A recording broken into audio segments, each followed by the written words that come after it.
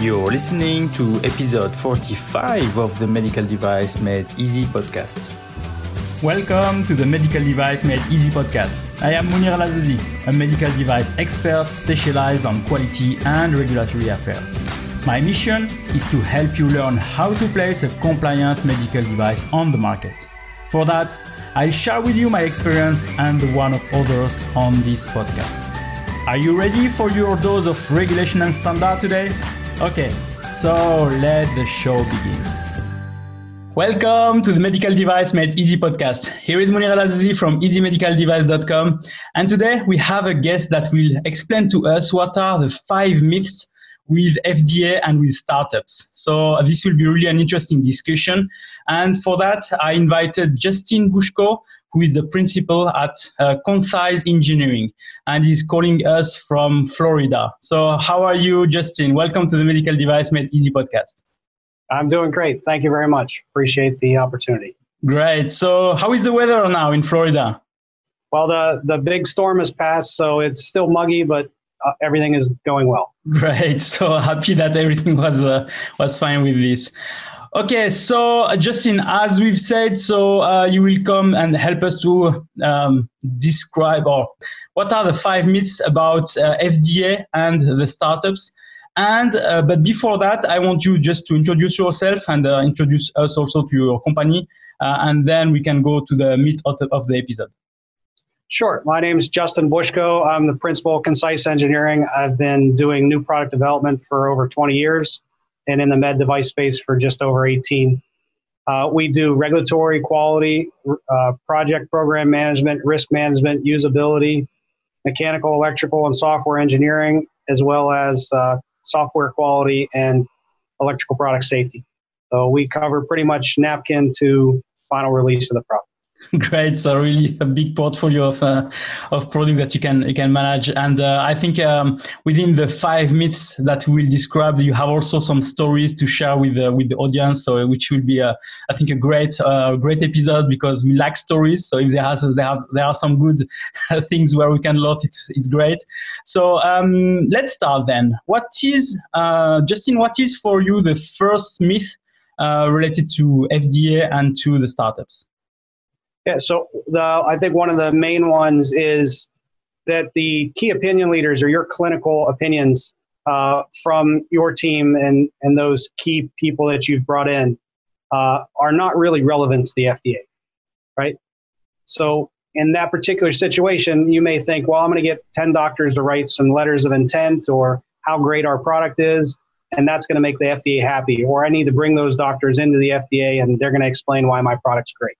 So yeah, so like making some kind of advertisement of the company to say this company is great, the product is great, I like the product, my patient likes it very much, so you should approve it and you should put it on the market, which is some kind of misconception. So people are really not understanding what FDA is looking for. But FDA is looking for evidence of safety, if I can say. Correct. They're looking for safety and effectiveness of the product and efficacy. So they need that actual data.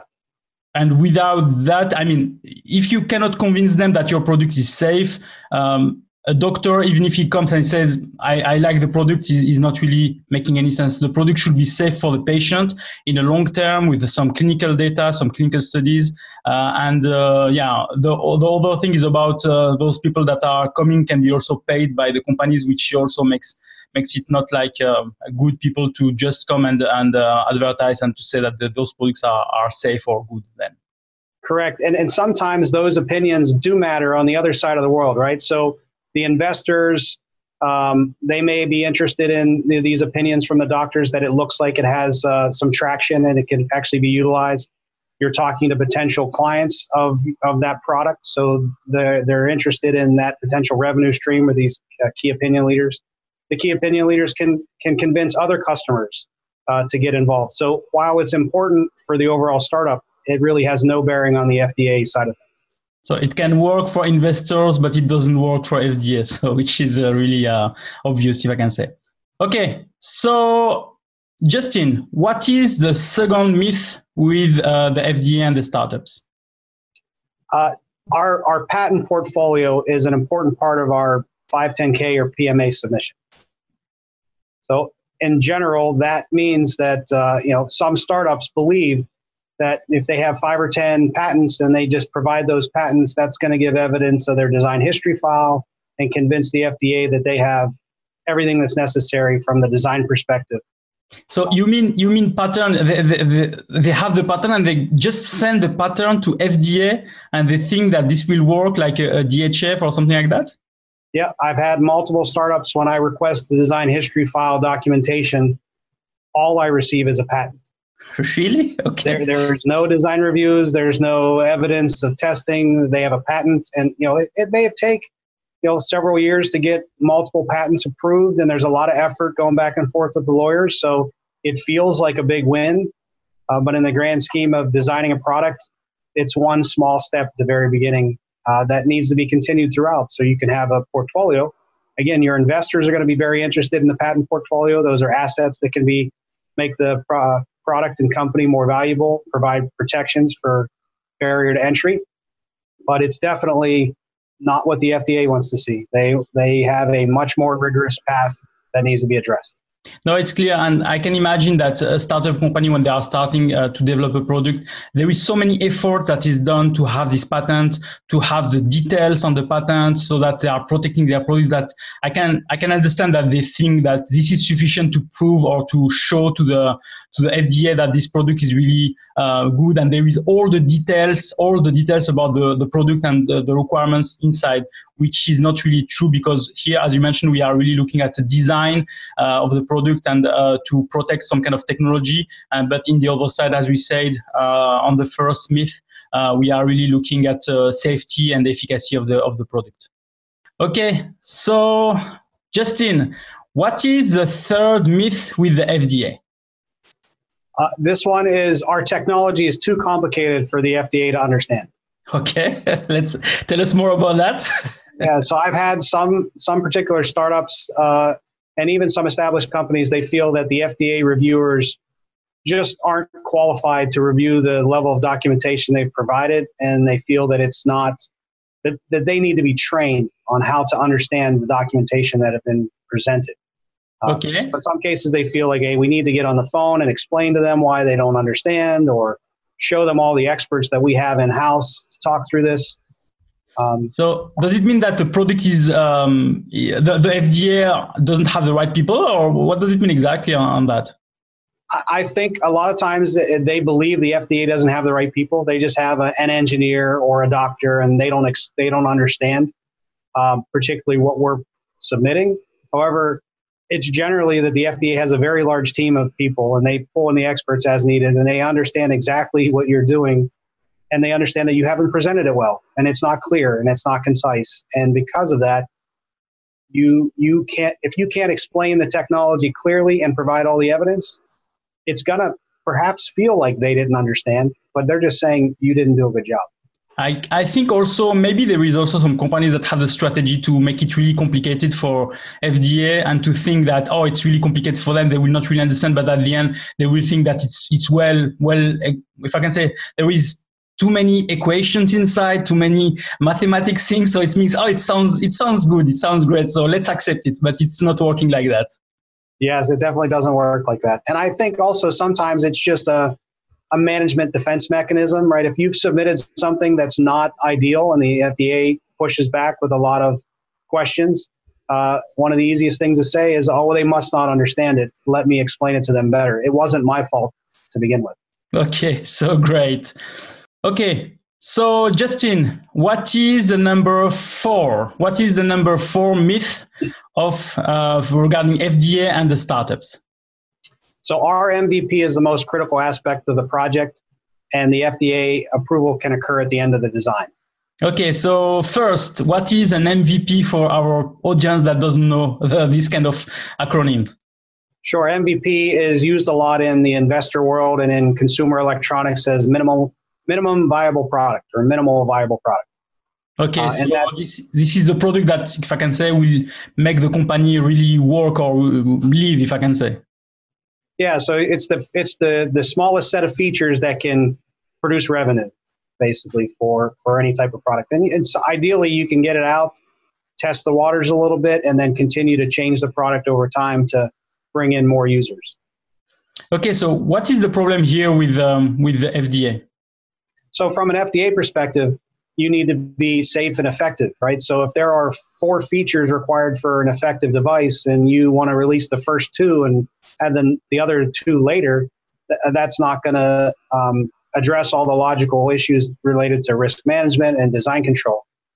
You have a minimum set that provides safety and effectiveness, and that usually does not correspond with an MVP. It corresponds with a fairly comprehensive and complete product.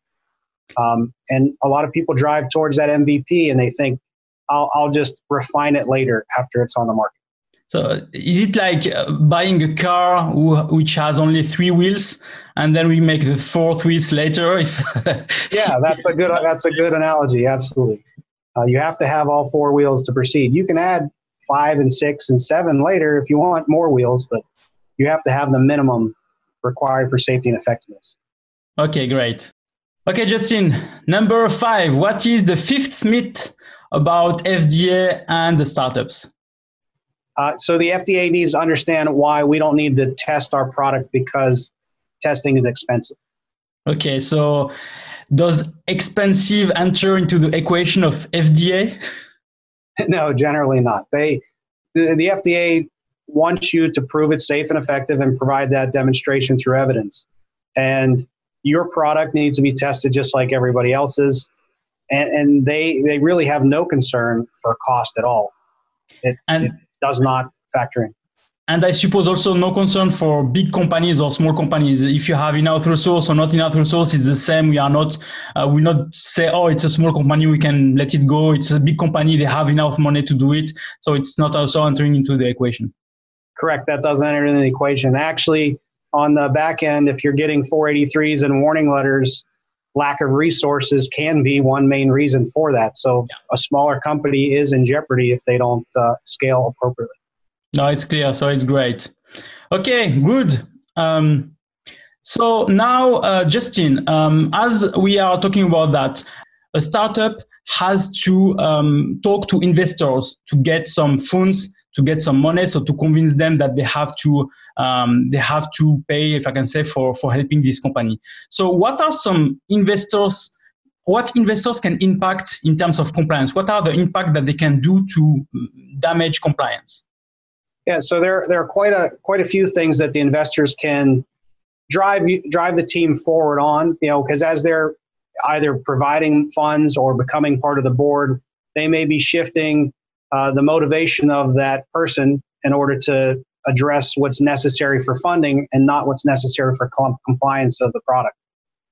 So one example is that they'll state that the quality management system can be put in place further down the path, and what that does is makes your design history file non-compliant throughout the process. And you want that to be in compliance throughout the development of the product as changes are made, showing those changes being made.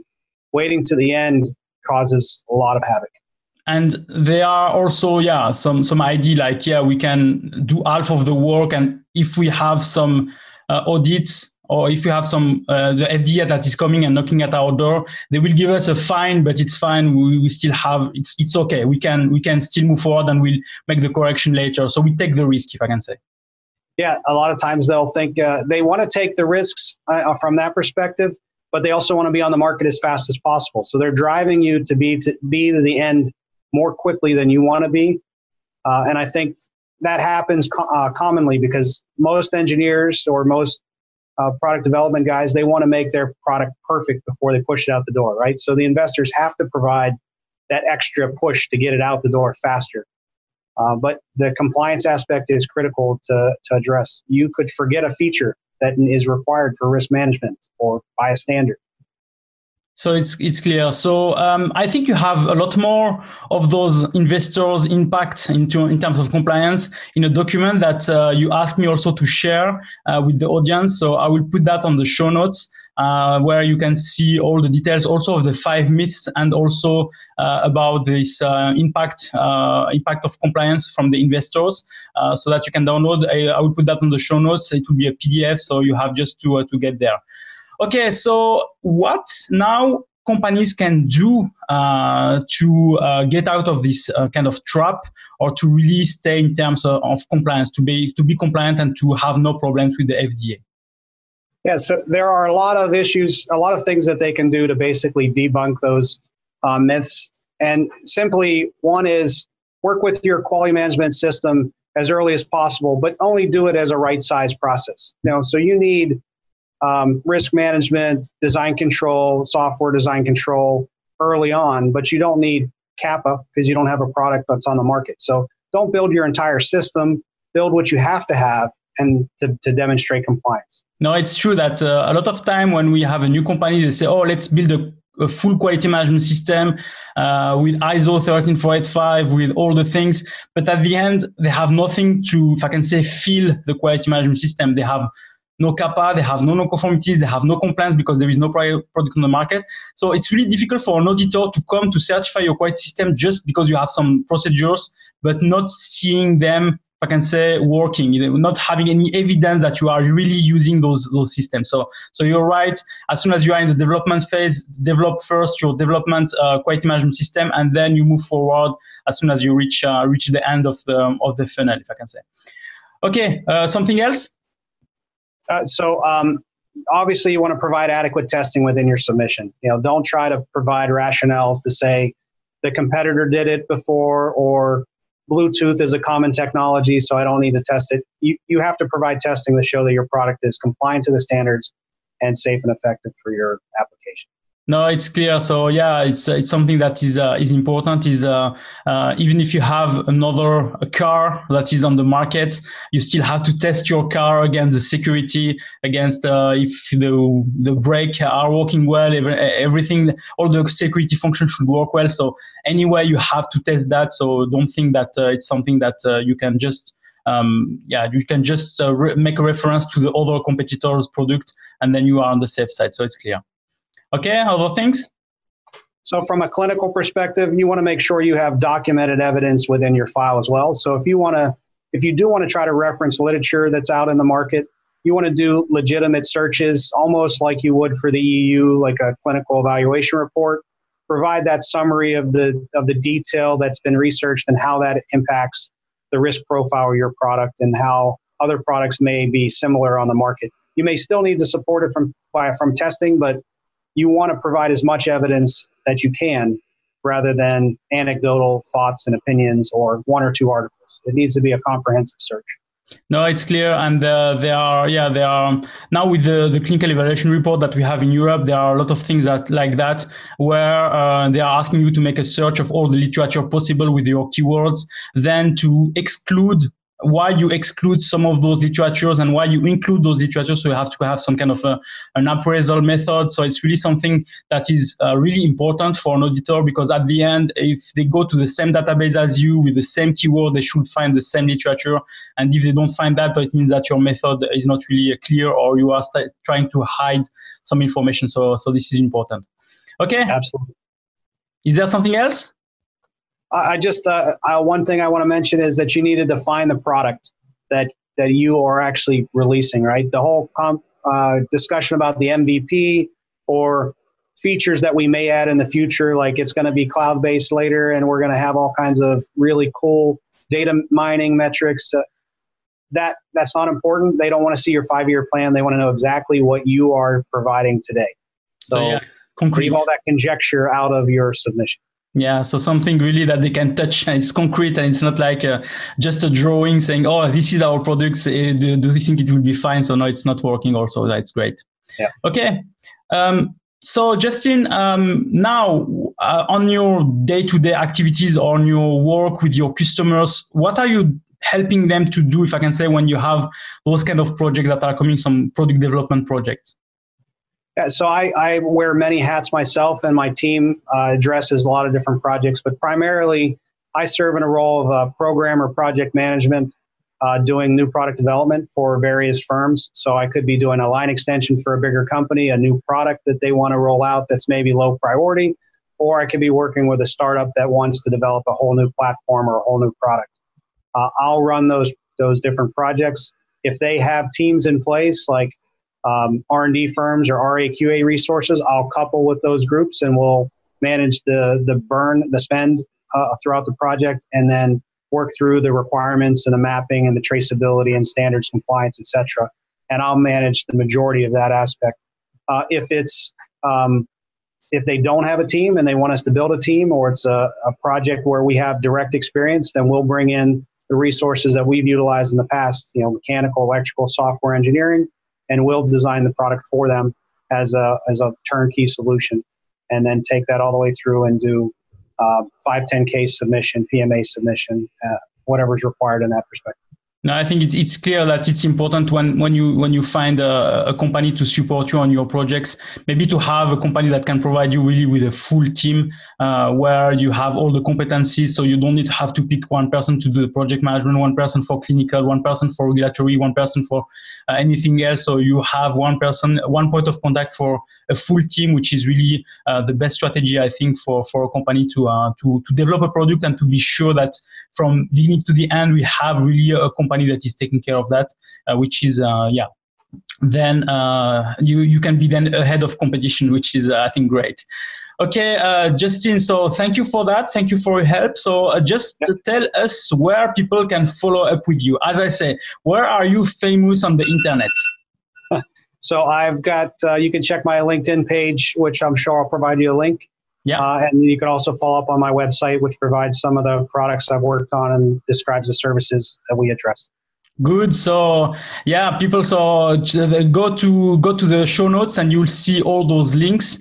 So you can be then on contact with Justin Bushko from Concise Engineering. And I hope you will contact him if you have any project, any product development projects for your firm, for your medical devices, because I'm sure it would be really a great help for you. So great for that. Okay, so Justin, thank you for your help. Thank you for all the information you provided. As I've said, you have also provided us the documents to be downloaded. So don't forget to go to the show notes and also download the documents. There will be all the information regarding the 5 myths and also a table regarding the investors that can impact compliance. So thank you for that. Okay, so then I wish you a nice day, and then let's talk and let's keep in touch for another episode, maybe on another topic.